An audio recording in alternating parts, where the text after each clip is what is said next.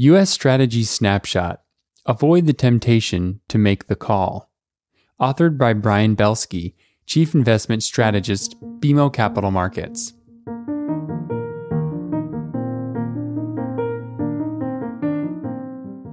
Welcome to BMO COVID-19 Insights, where BMO subject matter experts are constantly monitoring developments with COVID-19 as it pertains to how businesses operate, the market response, and overall human health issues through external medical experts. Visit bmocm.com/COVID-19 for more up-to-the-minute insights. The views expressed here are those of the participants and not those of BMO Capital Markets, its affiliates, or subsidiaries. The correlation between stock market volatility and the proclivity of declaring dramatic investment forecasts has certainly skyrocketed, judging by our client interactions, not to mention the overwhelming fear that most of these forecasts are generating on a nearly hourly basis. The collateral economic, fundamental, and psychological damage that the crisis has caused is undeniable.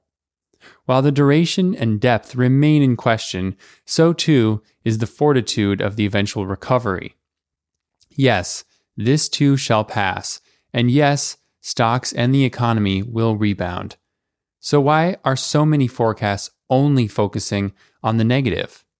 Our work shows that there is almost no relationship between EPS growth and market performance for holding periods out to 20 years.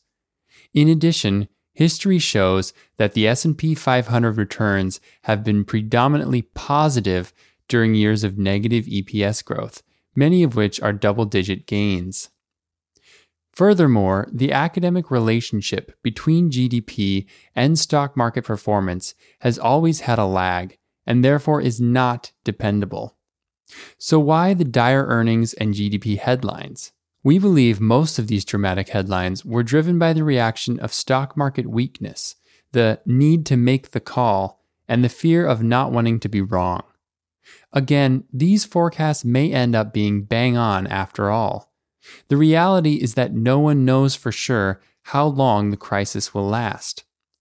The stock market will be the ultimate judge, but many of these dire forecasts and the fear associated with them feel more and more every day that the verdict is already guilty until proven innocent. We have been receiving a lot of questions on our sector positioning and themes in lieu of our recent changes, let alone the pullback in the market. Please visit bmocm.com/COVID-19-insights to view a chart of sector one-liners and links to our U.S. strategy portfolios for actual positions. Thanks for listening. You can subscribe to this podcast on Apple Podcasts, Spotify, or your favorite podcast app. For more insights, visit bmocm.com/COVID-19. This podcast has been prepared with the assistance of employees of Bank of Montreal, BMO Nesbitt Burns Inc., and BMO Capital Markets Corporation, together, BMO.